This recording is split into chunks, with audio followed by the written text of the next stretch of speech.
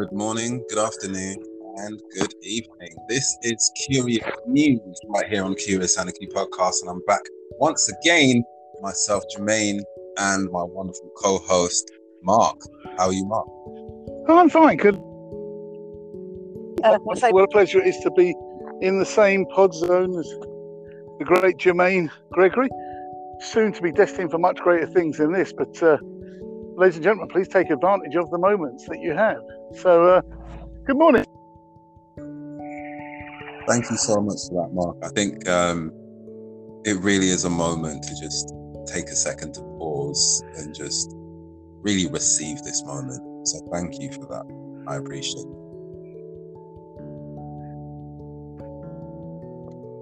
Okay, I've taken my moment. Comfortable moment. No, you said take a moment, so I took a moment. So that I was asked to do. Excellent. For once. Today, Curious News. Today, let's start with something. Oh no. The magical mystery tour. The magical mystery tour of the British government. It occurs to me that we're left with cliffhangers, like end of program drama sort of sequels, whenever there's a discussion about the internal workings of the government. Mm-hmm. We have a situation where today in the news, Nick Hancock is answering suggestions that Matt Hancock. Sorry, Matt Hancock, I beg your pardon. Where I got that name from? Got no idea where I got that name from. Comedian, I think. Oh, that's probably what. Absolutely. Yeah, it is quite a caricature.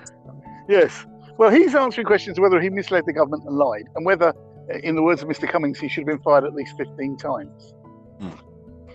He's saying, I knew he wanted me fired because he told the PM and the press, and he also told the press that he wanted me fired. So he slips into victim mode. But what we don't get is an in-depth analysis by anyone, particularly the press, of what on earth was going on. I mean, the scenarios. Just go back on the scenarios. In the middle of a pandemic, on the post-party of leaving Brexit, we've got Cummings travelling around the country with the virus in his family system. Miles away. I mean, like literally the length of the country. Literally the length of the country. He then gets backed by the whole of the government, right?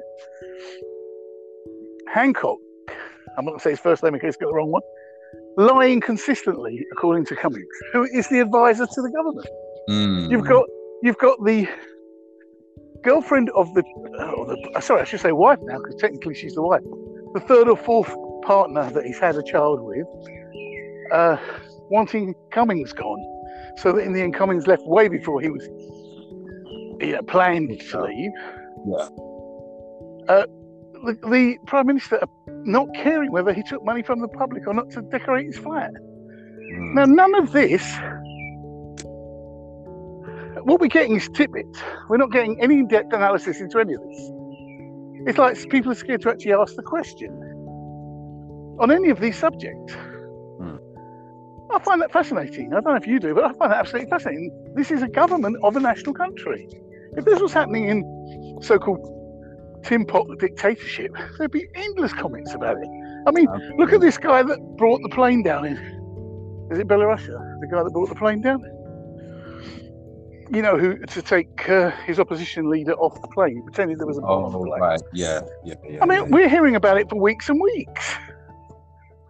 And the Johnson thing about the wallpapering of the flat literally disappeared the week it happened.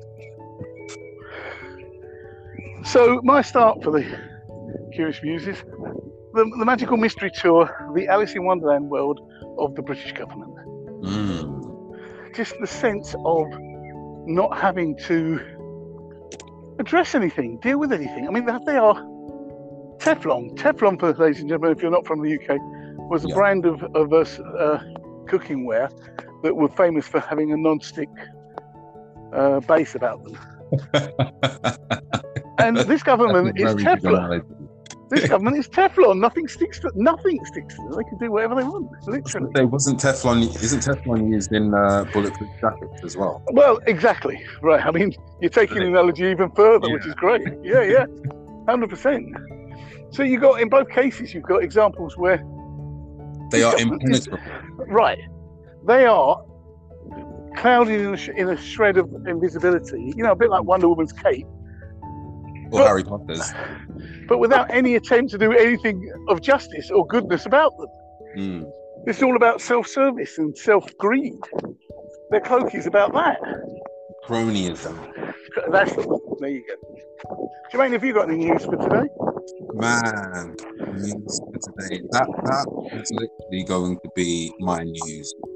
Sorry, I've got plenty more. Yes, really, that would have been at the forefront of the conversation. Well, I've got plenty more, Jermaine. I have plenty more. I have another one for anybody that's interested in space. The solar eclipse was seen just over an hour ago. So if you were in Scotland, you may have seen a bit more of it than us down here in sunny London. Yeah, absolutely. I have a question for you though, because I'm reminded of a question that I want to ask you. Because it would appear that El Salvador have turned their national currency over to cryptocurrency. Yes, I saw that. I noticed that yesterday. Well, I want to talk to you about it because my understanding from what you explained to me about cryptocurrency is that it's incredibly fluctuant. You go up and down at the back of an eyelid.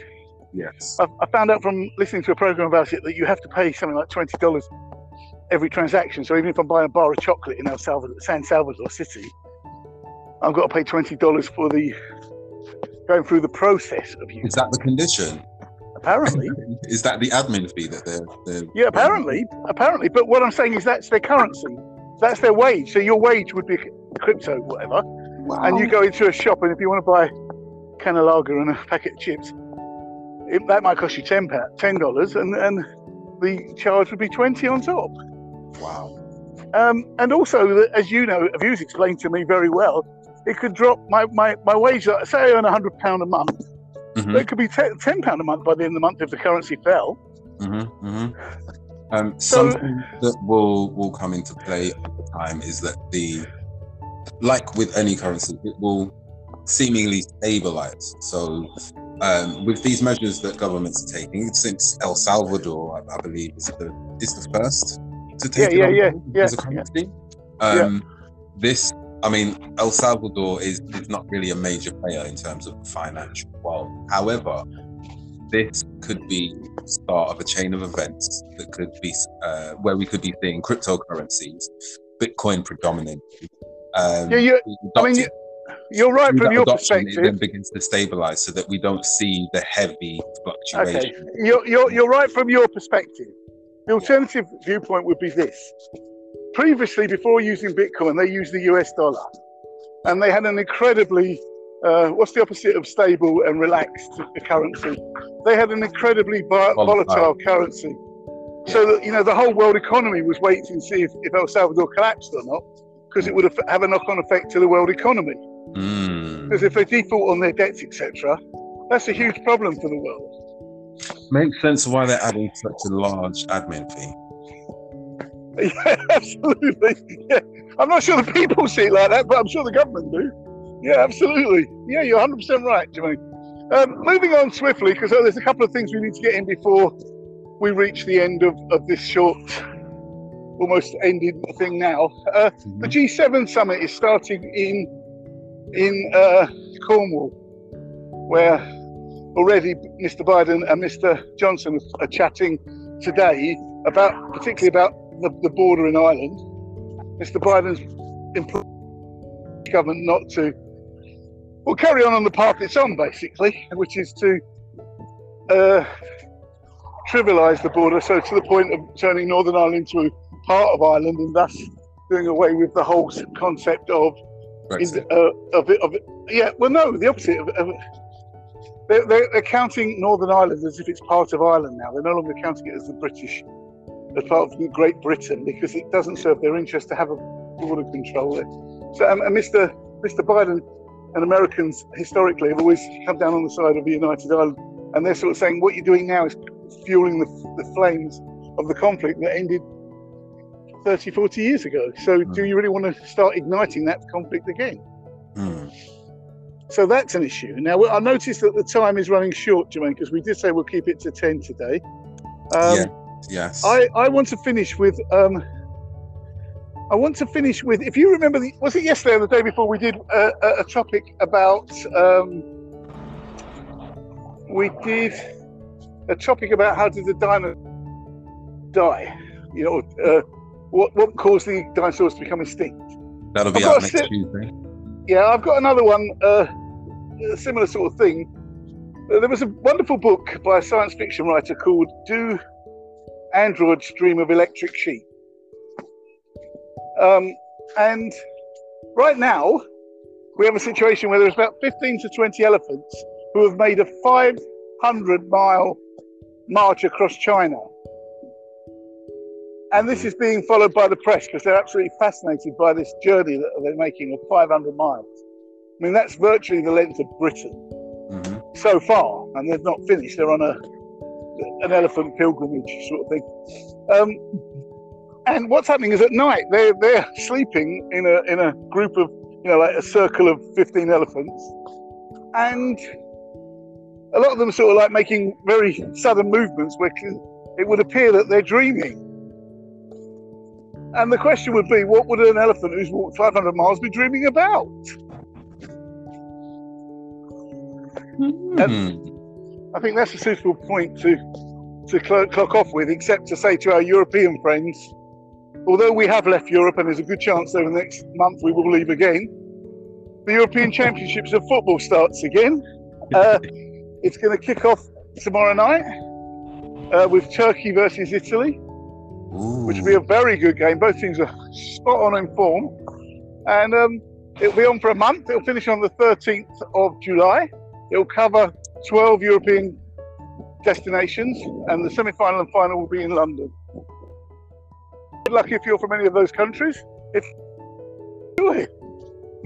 Wonderful. Just two things before we go, just really quickly. The Equality Act 2010, there was a court case where Maya Forstater, I believe, or Forstater, was taking on,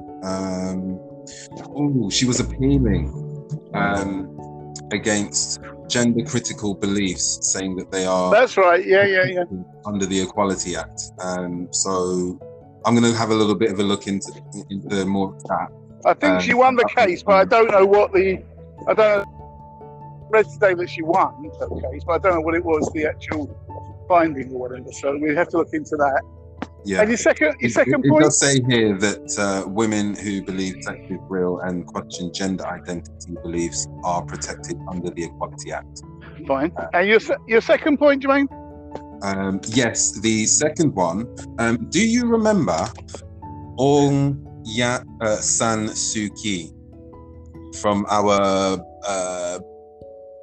by exclusive invite only episode? I think it was the all women lineup. Yeah, that's right. Yeah.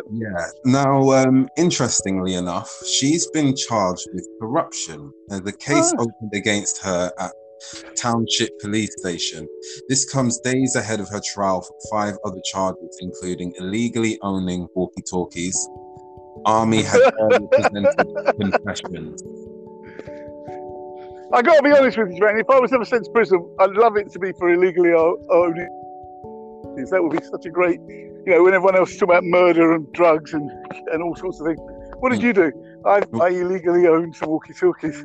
Some electrical contraband. That'd be amazing. So yeah, I'd love to be a lawyer for that one. That'd be amazing. What a discussion you'd have. I want to round off by just saying this. Watched the World Cup qualifier between Argentina and Colombia the other night in Colombia, and Argentina scored 2 goals in the first 5 minutes, and you thought this is going to be an absolute rout. So congratulations, Colombia, coming back and drawing 2-2 in the very last minute of the game. Oh, well done to Colombia. Never over until it's over. That's the motto, I think, for all these teams going into the European Championship. It's never over until it's over. That's right. And on that note, it is over for us for today with our Curious News episode right here on the Curious Anarchy podcast. What are we calling this episode again? Alice in Wonderland, wasn't it? Yes, it's definitely Alice in Wonderland. And how would Alice in Wonderland have coped if she'd have had Teflon?